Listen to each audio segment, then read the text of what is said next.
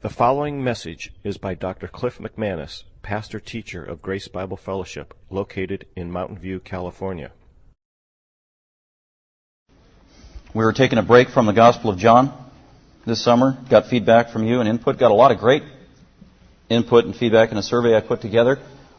Probably 30 topics that you said you'd be interested in listening to. We only have about 12 weeks to work with, so I had to prioritize those. So I'm pretty much preaching and teaching on the ones that were given most requests in terms of topics to what does the Bible have to say. And so we began this series a few weeks ago. First we talked about Scripture itself, the sufficiency of Scripture, the inspiration of Scripture, and how that was going to be the foundation of everything we study this summer and all these very specific, particular, sometimes challenging topics that we're looking at. And after we did the Word of God, then the next week we did speaking in tongues. Got great feedback there, good discussion. The next week we did election and what does God have to say about election. And then last week we did what does the Bible have to say about government. By the way, these are all available on the web. If you miss a week, get caught up. The goal here is basic exposure on the fundamentals of all of these issues. So it's survey-like, nothing comprehensive. So no doubt there's a question that will not be answered on any given topic, and that is also true today as the topic at hand is what does the Bible have to say about Roman Catholicism? And I started formally teaching on Roman Catholicism from a biblical perspective in 1994.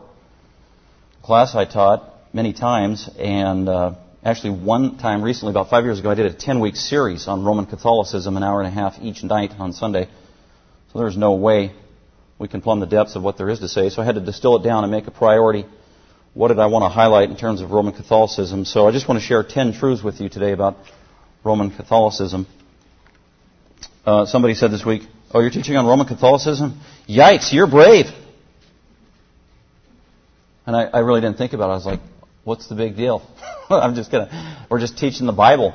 So that needs to be our perspective. But what they said was true. There's a book written called 10 Hot Potatoes of Christianity that a Christian author wrote on, and he was dealing with topics that every other Christian refused to deal with. The hot potato issues that you're not supposed to talk about, I guess. Roman Catholicism is one of those. Just we kind of avoid it or ignore it or whatever. But that's not my approach. And the reason I'm talking about it is because it's something that a consensus of you wanted to hear about from a biblical point of view. But by way of introduction, just so you know, I grew up as a Roman Catholic home, youngest of 10 children, very traditional, informed Roman Catholic home, a very strict Roman Catholic home, a practicing Roman Catholic home. Youngest of 10 children, 12 years of Roman Catholic education, taken very seriously at our house. I remember during the Lent season, we would go to church every morning, Monday through Friday, with my dad at 6 a.m. for Mass. And during that time, every night, saying the rosary around his bed on our knees, the entire family. That's how committed to Roman Catholicism our family was. So 12 years of Catholic education. Even in about second or third grade, I just distinctly remember that maybe someday God was calling me to be a priest. And then I saw a cute girl when I was 17 and decided I didn't want to go into the priesthood. But anyway. So just so you know, my background is Roman Catholic. And it was at age 17, a former Roman Catholic who was 10 years older than me shared the gospel with me for the first time. 17 years as a Christian, 12 years of Roman Catholic school, 12 years of Roman Catholic theology. And I was 17 when I first heard the saving gospel. 2 years later, I became a Christian at a Protestant college. And when I got saved, I tenaciously began to study Roman Catholicism because I was confused. My first reaction was, wow, how did I miss all this truth growing up in the church? Man, I just must have been a knucklehead not paying attention, and the truth was there in Roman Catholicism, and it was my fault, and so now I need to go back and learn everything I didn't learn. And then I did go back to the Catholic Church after I became a Christian and realized, actually, this new truth I've learned is not there. It's not there. I read the Bible for the first time when I was 19 years old. Roman Catholic for 18 years, never read the Bible. And I remember reading the Bible at this Protestant college because you had to. I wanted to play basketball there, so they said, well, you got to take the Bible courses. I said, okay. So I had to read Old Testament survey, New Testament survey, and that was the first time I ever read the Bible. And there are some things that prominently jumped out at me and in my mind as I read the whole Bible from cover to cover for the first time in my life, having been raised as a Catholic. One of the most basic things that jumped out at me was, where is Mary? She is not in the Bible. At least she wasn't in the Old Testament anywhere. She wasn't in Paul's epistles anywhere. She wasn't mentioned at all by Peter, Paul, James, John, the pillars of the church anywhere.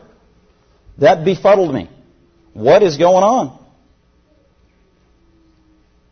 And then the other thing that threw me for a loop or just jumped out at me was how the Bible condemned idolatry and graven images. So those were the two biggest things. Oh, and the third one was that I finally came to a realization for the first time in my life at age 19 when I was reading the Gospel of John for the first time in my life at the college for the class, was that Jesus is eternal God. I did not know that growing up as a Catholic. I don't ever remember being taught that or it ever being emphasized. All I ever remember was people saying Jesus is the Son of God. And then it was hardly ever explained, well, what does that mean? To me, all it meant was Jesus had some kind of a unique and special relationship with the Father. That's all it meant. It just went unexplained. Jesus is the Son of God. And when you're talking to a Catholic or anybody and you ask them, who is Jesus? Usually a Roman Catholic will say, Jesus is the Son of God.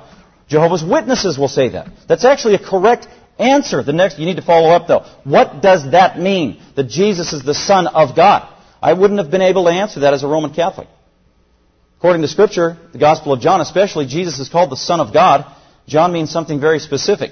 The Son of God means Jesus has the same nature, the same divine essence and being as Almighty Eternal Father. Jesus is God. That's what it means. Jesus is the Son of God means, according to the Bible, Jesus is the eternal, almighty Son of God, Yahweh of the Old Testament. That was the greatest revelation to me when I read the Bible that I did not hear for 19 years growing up as a Catholic. And it changed my life. Who Jesus was. A little more introduction here. In my experience, interacting and talking about Catholicism, both with believers, unbelievers, Catholics, non-Catholics, fellow Protestants, this is just my experience. Here's what I have seen routinely. The biggest critics of Roman Catholicism, from a biblical point of view, are former Roman Catholics who have become Christians. They are the biggest critics. They're the most discerning and specific about their view of Roman Catholicism. And I would be in that camp. I'm considered by some people critical of Roman Catholicism. That is not my intent, but there's a reason for that. I know what I got saved out of.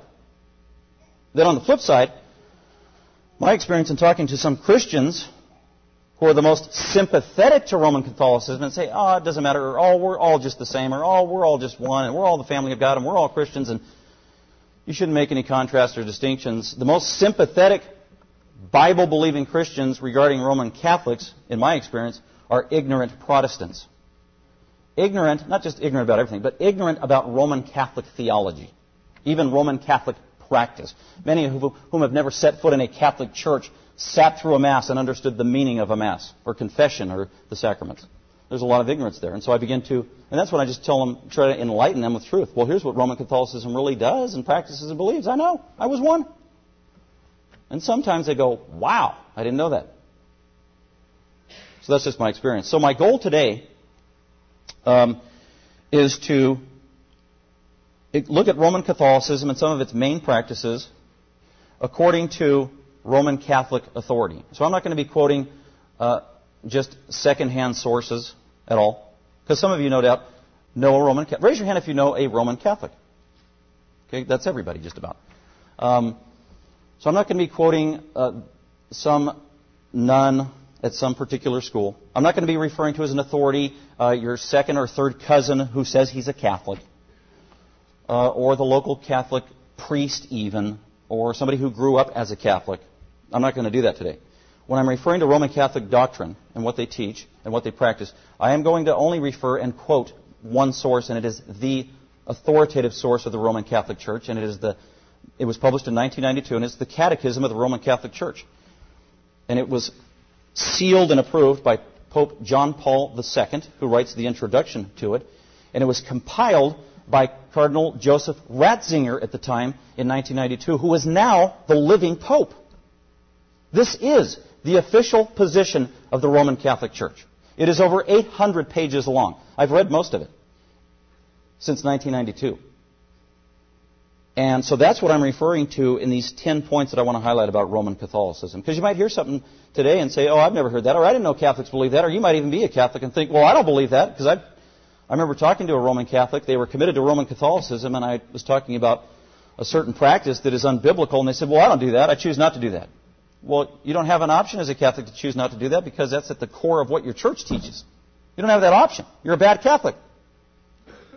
So that's what we're going to be referring to. It's called the Catechism of the Roman Catholic Church, and I refer to it as capital C, capital C, capital C in the notes, just so you know, and the page number in the event that you wanted to go to the public library. It's right there. You can check it out and do your homework. I do want to start with, before we start, point number 1, verse I want to read, and that's Acts 17. The Apostle Paul, just so you know my approach, and also what I want your approach to be, I want you to examine Scriptures together with me. I don't want you to just be sitting there receiving a lecture. That's not good enough. Acts 17, the Apostle Paul is on one of his missionary journeys. He goes into the city of Thessalonica. He preaches the gospel on 3 consecutive Sabbath days in the synagogue, talking about Jesus Christ. His approach was, Acts 17, verse 2, listen to how Paul preached and taught.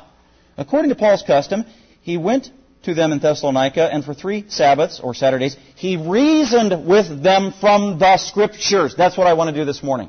I want to reason with you from Scripture. Because Scripture, the Bible, is the highest authority.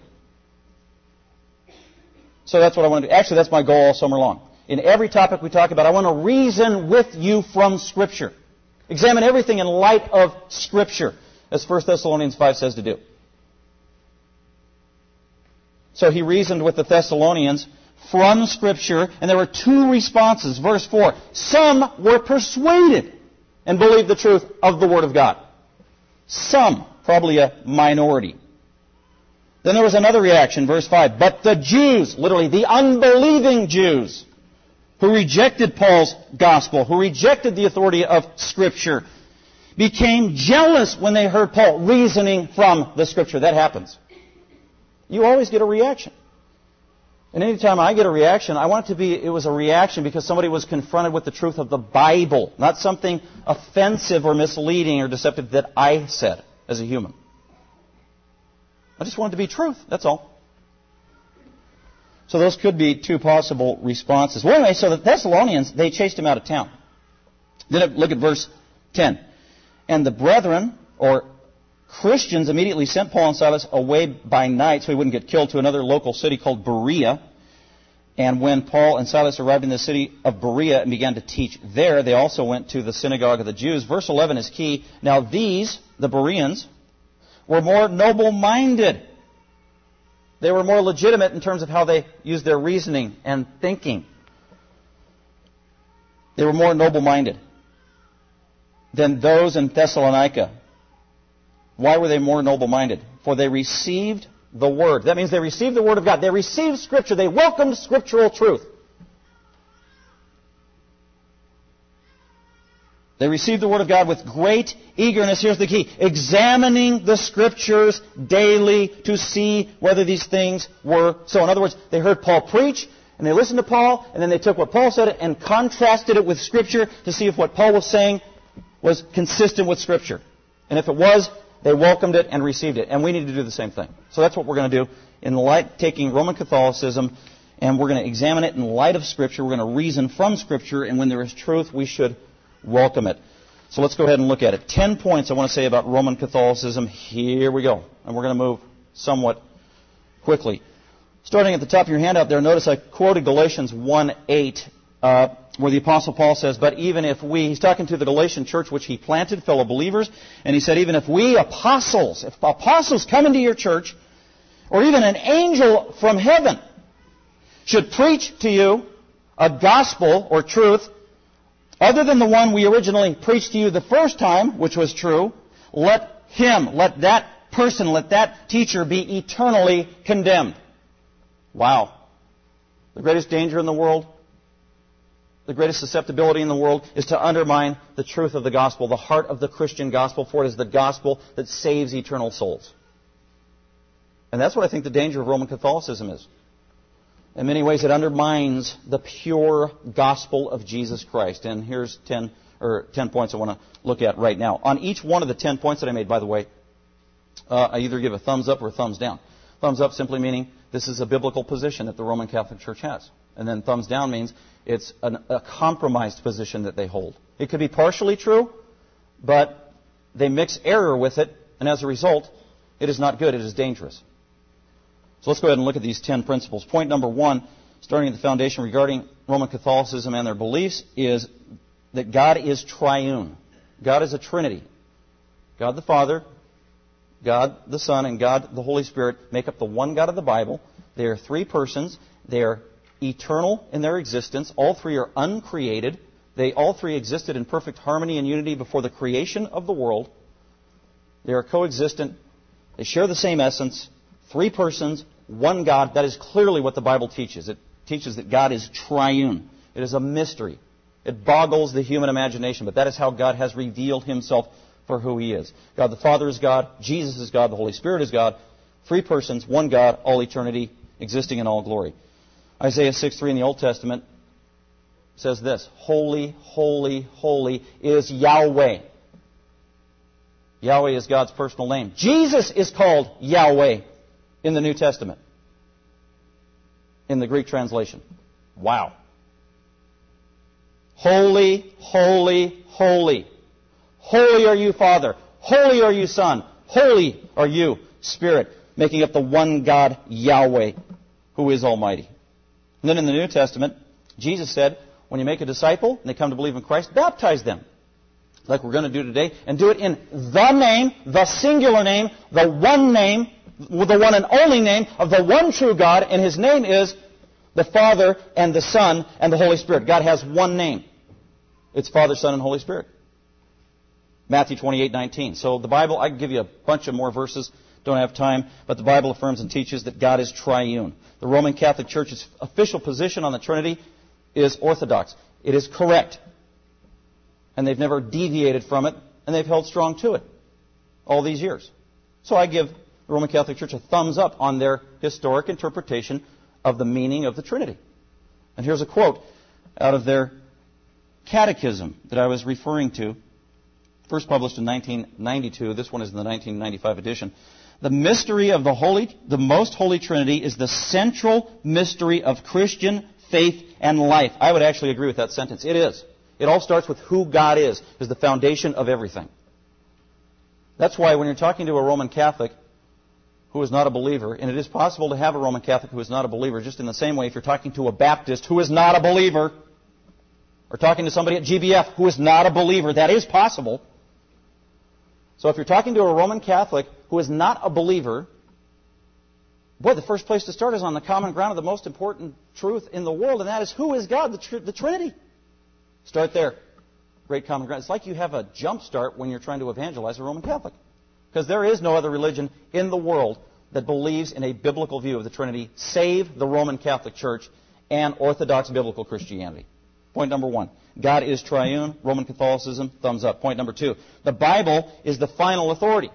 According to Jesus, according to the apostles, according to Scripture, according to the Old Testament prophets, according to God Himself and what He was revealed, we believe, we affirm, the Bible teaches that it is the final authority, the sole authority.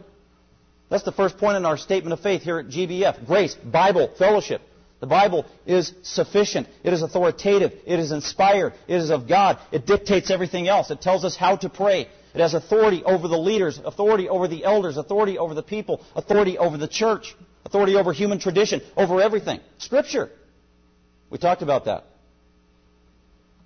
Jesus said as He was praying to the Father just before He died, Father, Thy Word, and He's talking about scriptural revelation, Thy Word is truth. And we talked about that. One of Jesus' favorite sayings of authority as He taught publicly, it is written. And then He would reveal His truth. Because Jesus believed that the Bible, Scripture, written revelation, was the final authority on spiritual truth. Matthew 4:4 is an example. 3 times Jesus received temptations from Satan. Jesus combated the temptations by saying every single time, it is written.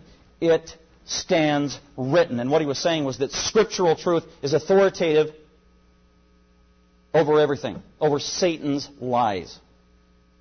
So the Bible is the final authority. So there is one authority we have. And it is written Scripture that God gave the church as a gift.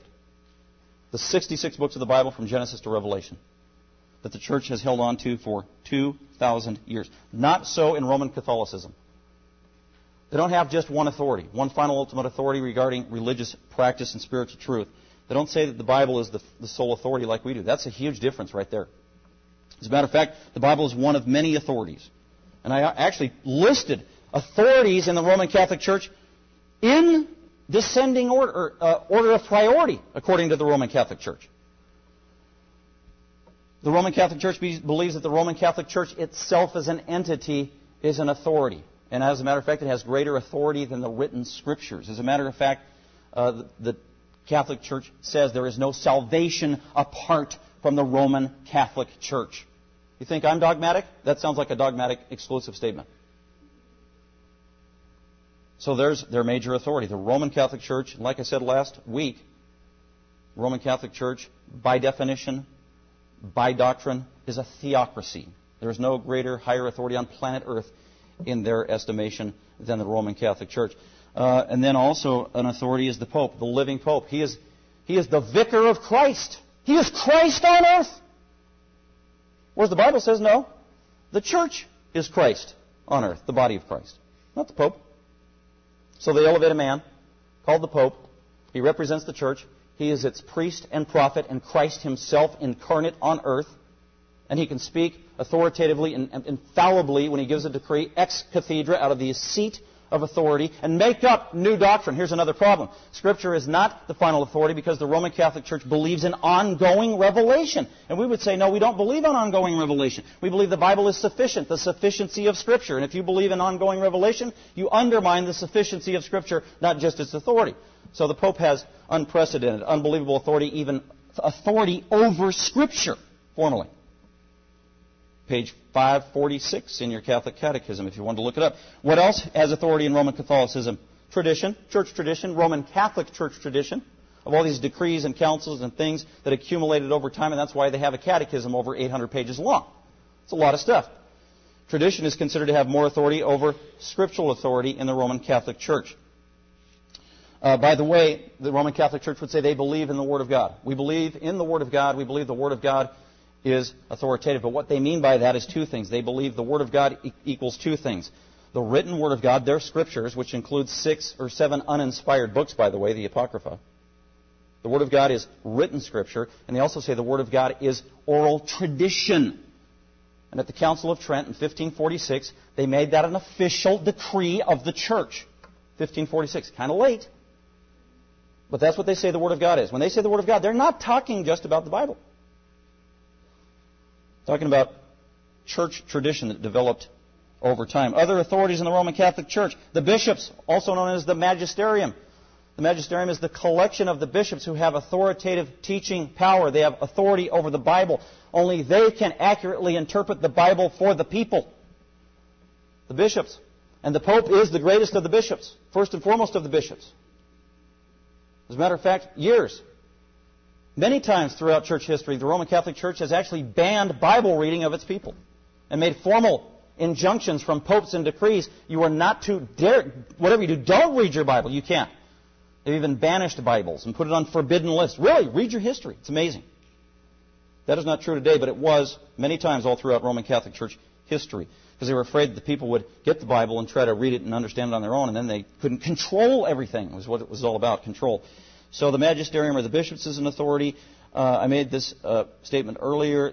The Apocrypha, or at least 7 books. There are many more books in the Apocrypha, but 7 were recognized as authoritative, inspired Scripture in 1546 at the Council of Trent. And then, yes, eventually the Bible is seen as an authority, not the ultimate authority, but it is one of many authorities.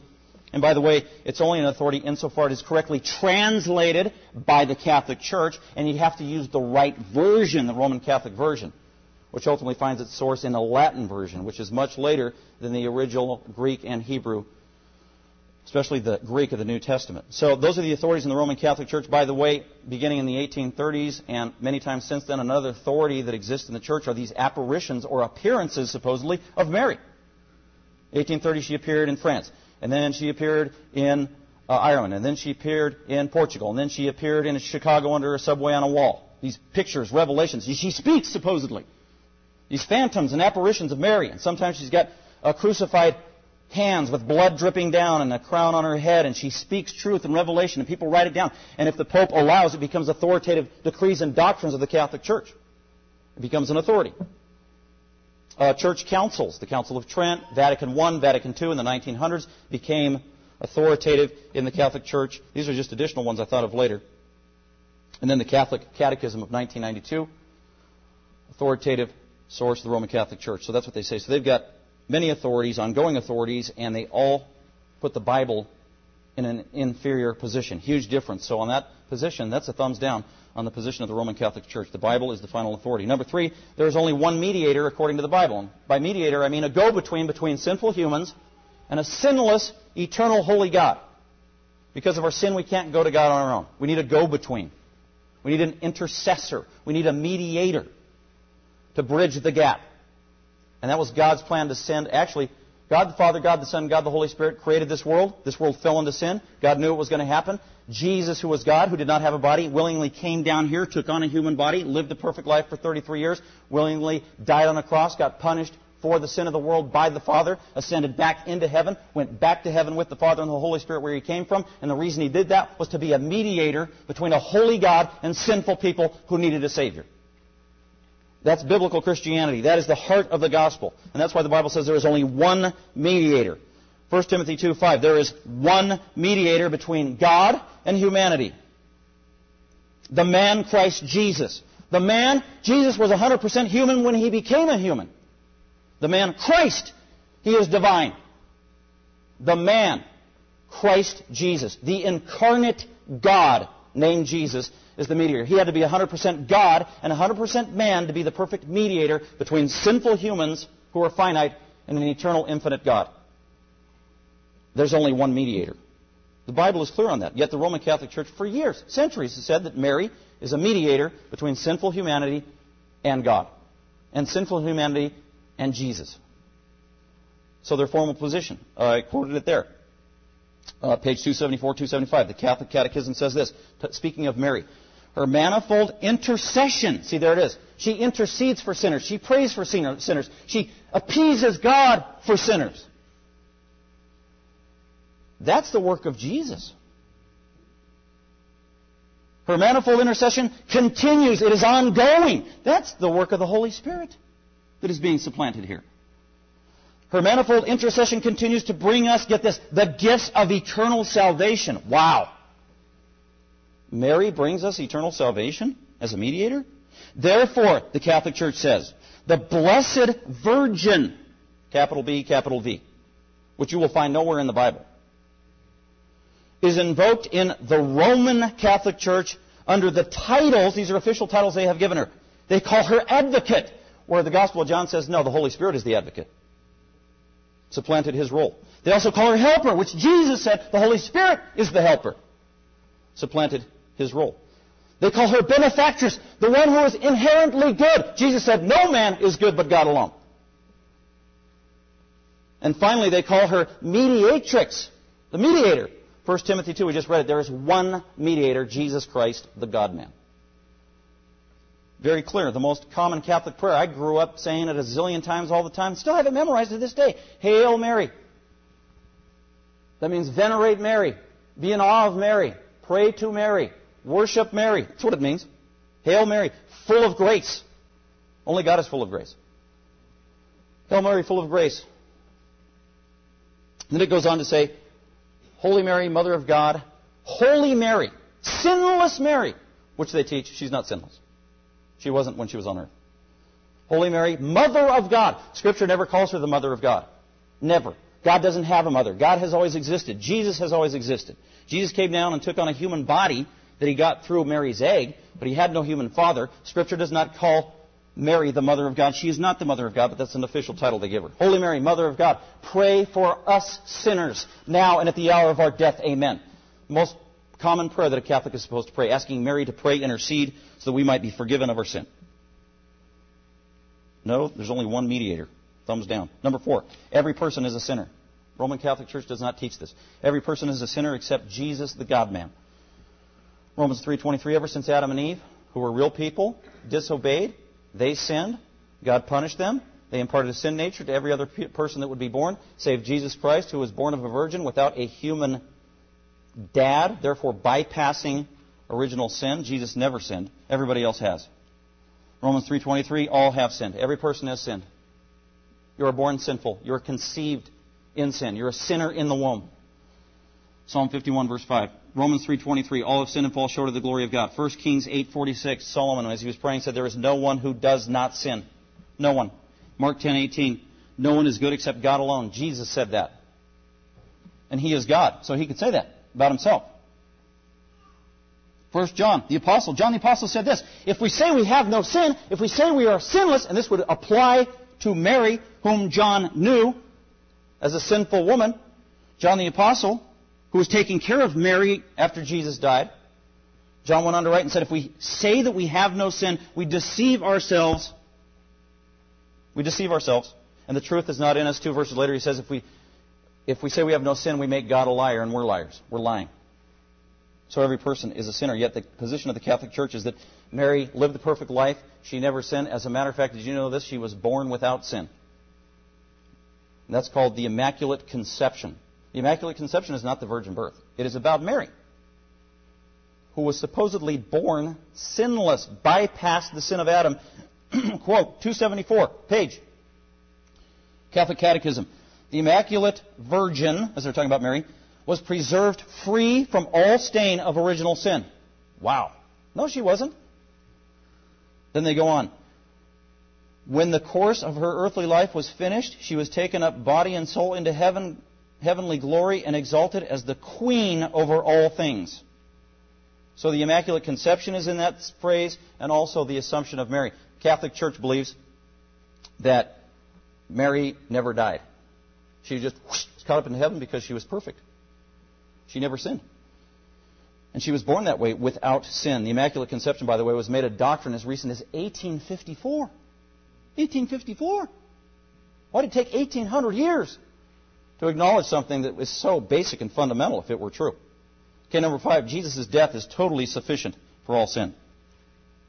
Totally sufficient for all sin. John 19:13, when Jesus was on the cross, the end of hanging on the cross for 6+ hours, he knew he was dying as a sacrifice for sin to be punished by the Father.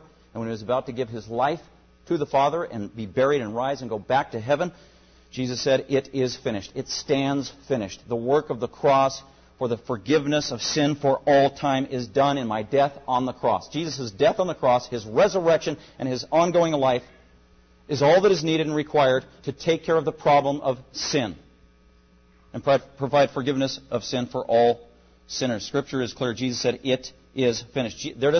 We don't need ongoing sacrifices to keep atoning for sin. But that's what the Catholic Church says. Every time you go to a Catholic church on a Sunday, they have Mass, and the Mass is a sacrifice. And when the priest takes the bread and the cup and he raises it like this and he says a prayer, it's called transubstantiation, and it changes that wine and that bread literally into the very body of Jesus Christ, and He is immolated in the air. He is crucified literally again. And they have to keep crucifying Him over and over and over. And every time He is re-crucified, that allows for more forgiveness of sin. Where Scripture is clear, no, He died one time, one sacrifice for all time. Hebrews 10:12-14 says this, Jesus, through His death on the cross, having offered one sacrifice for sins for all time. There it is.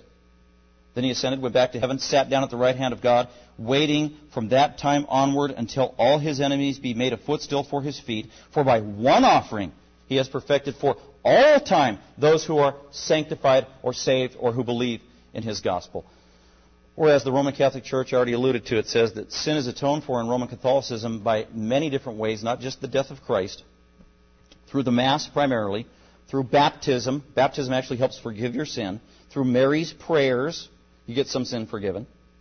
And her works, you get some sin forgiven. Confessing your sins to a priest will forgive some of your sins.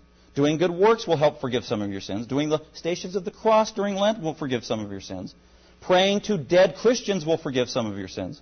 Doing indulgences, where you pay money to the church, will help forgive the sins of your dead relatives. They still do that today. I did that growing up, indulgences, which started the Reformation. And then finally, the fires of purgatory, after you die, will purge any remaining sins that you have in hopes that you might go to heaven someday. So it doesn't believe in the sufficient death of Jesus Christ for all sin. Thumbs down. Number 6, prayer is directed to God alone, according to Scripture. Sam just read from that in Isaiah. God is the only God. He is a jealous God. He wants worship only for Himself because He's the only one that is worthy, and He made it clear. Prayer is directed toward God. Veneration and worship is only directed toward God and no one else. Jesus taught His disciples in Matthew 6:6, when you pray, pray like this: Our Father who art in heaven. That's how you pray. That's it. You pray to our Father. You pray to God, and that's it. And then He later added, many times, you pray in my name. Through the Holy Spirit. So prayer is through the triune God and the triune God alone. Through Him, to Him alone. Jeremiah 29:12, call upon me, God said. Pray to me, God said, and I will listen to you. The Catholic Church says you pray to many things. You don't just pray to God. You pray to Mary. As a matter of fact, most prayers, I grew up praying mostly to Mary. The Hail Mary. And many other prayers written for Mary. Praying to statues. We had statues all over our house. We prayed to those statues. We kissed those statues. Praying to idols. You're supposed to pray to angels to help you. You're supposed to pray to St. Christopher so he helps you not get in a car crash. You're supposed to pray to St. Anthony when you lose something so you can find it. And on and on and on it goes. A clear violation of Scripture.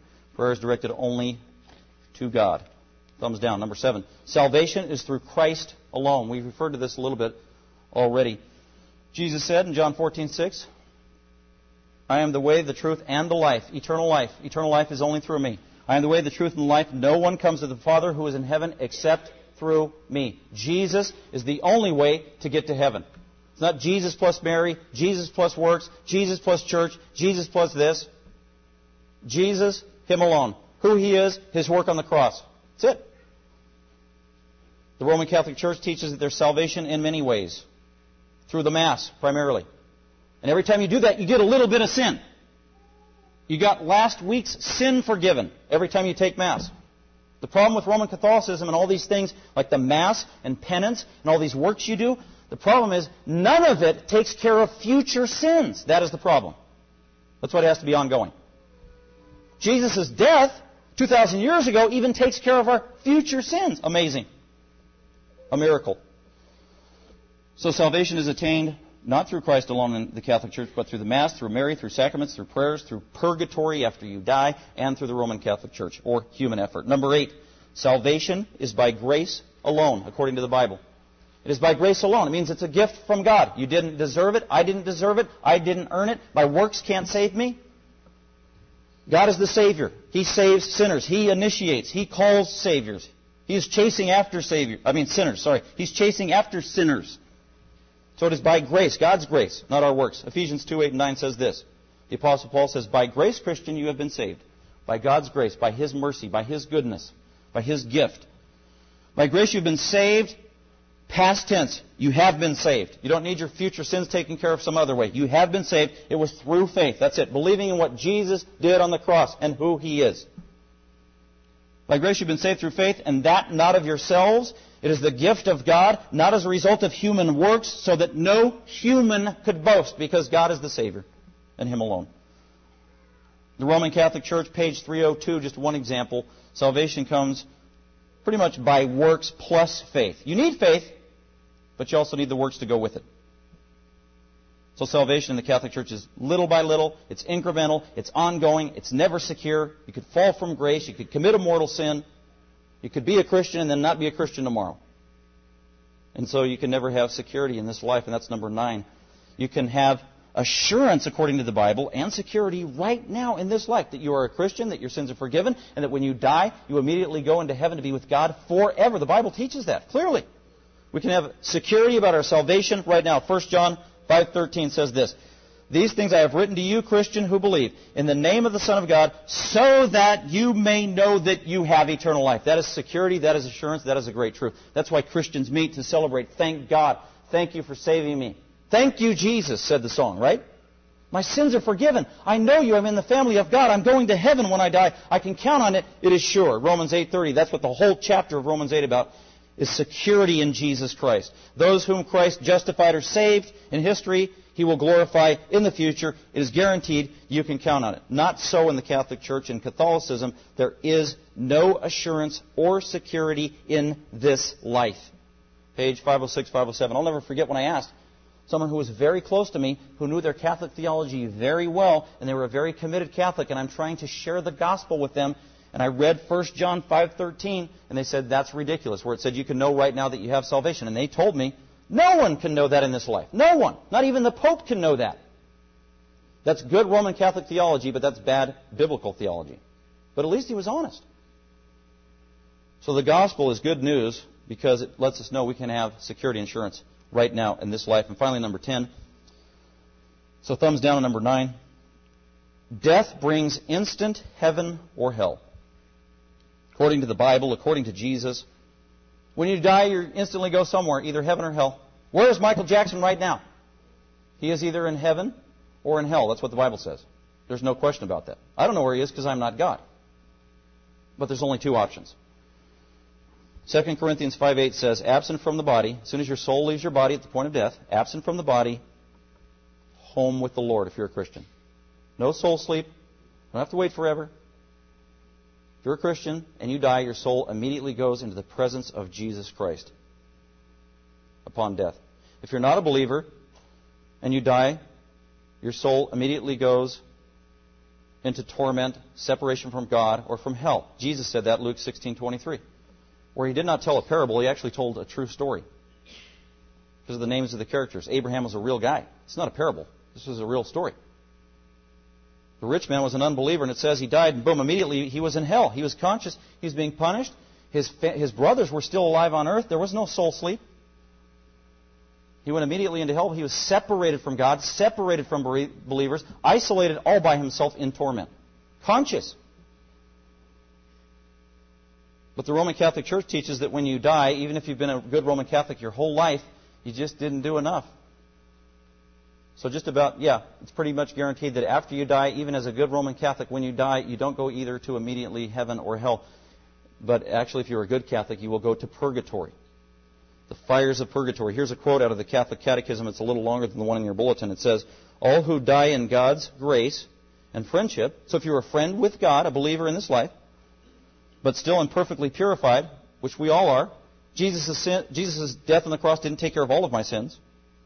So I need more forgiveness beyond what Jesus could provide. So when I die, after death, Christians undergo purification so as to achieve holiness that is necessary to enter into heaven. And the purification you receive is the burning fires of purgatory. And they purge you of your sin till you're refined like pure silver, so that maybe someday, maybe in centuries or hundreds of years or thousands of years, depending upon how good you were in this life, you may end up in heaven, in purgatory.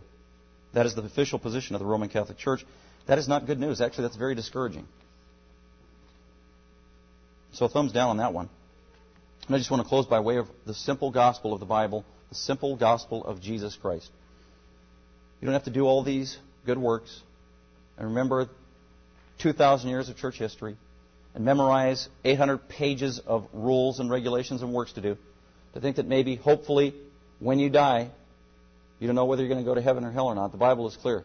If you understand that Jesus Christ is the God-man who willingly came down here, lived a perfect life for 33 years, willingly went to the cross, even though he was innocent, willingly died on the cross, and absorbed the wrath of Almighty God for the sins of sinners, was buried for 3 days, rose again from the dead 3 days later, ascended into heaven, is alive right now, reigns on high, is calling out to sinners, wooing them to himself because he wants to save sinners.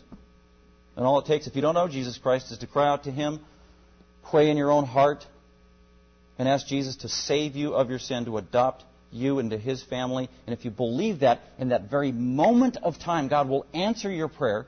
He will save you, forgive you of all of your sin, past, present, and future, and you will have been transferred from the domain of Satan's darkness into the kingdom of his light. Forever. That is the good news. That is true biblical Christianity. With that, let's go ahead and close in prayer. Father, we thank you again for the church that you are building.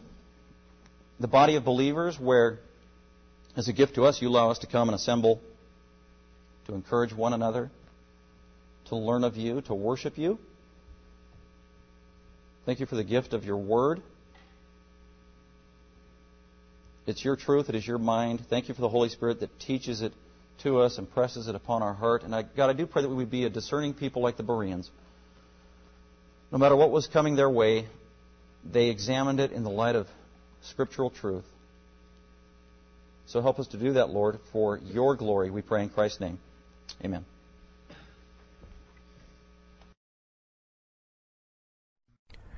Thank you for listening. Dr. McManus is an author, seminary professor, and pastor-teacher of Grace Bible Fellowship. For more information about Dr. McManus, other messages, or resources, please visit gbfsv.org or call us at 650-630-0009.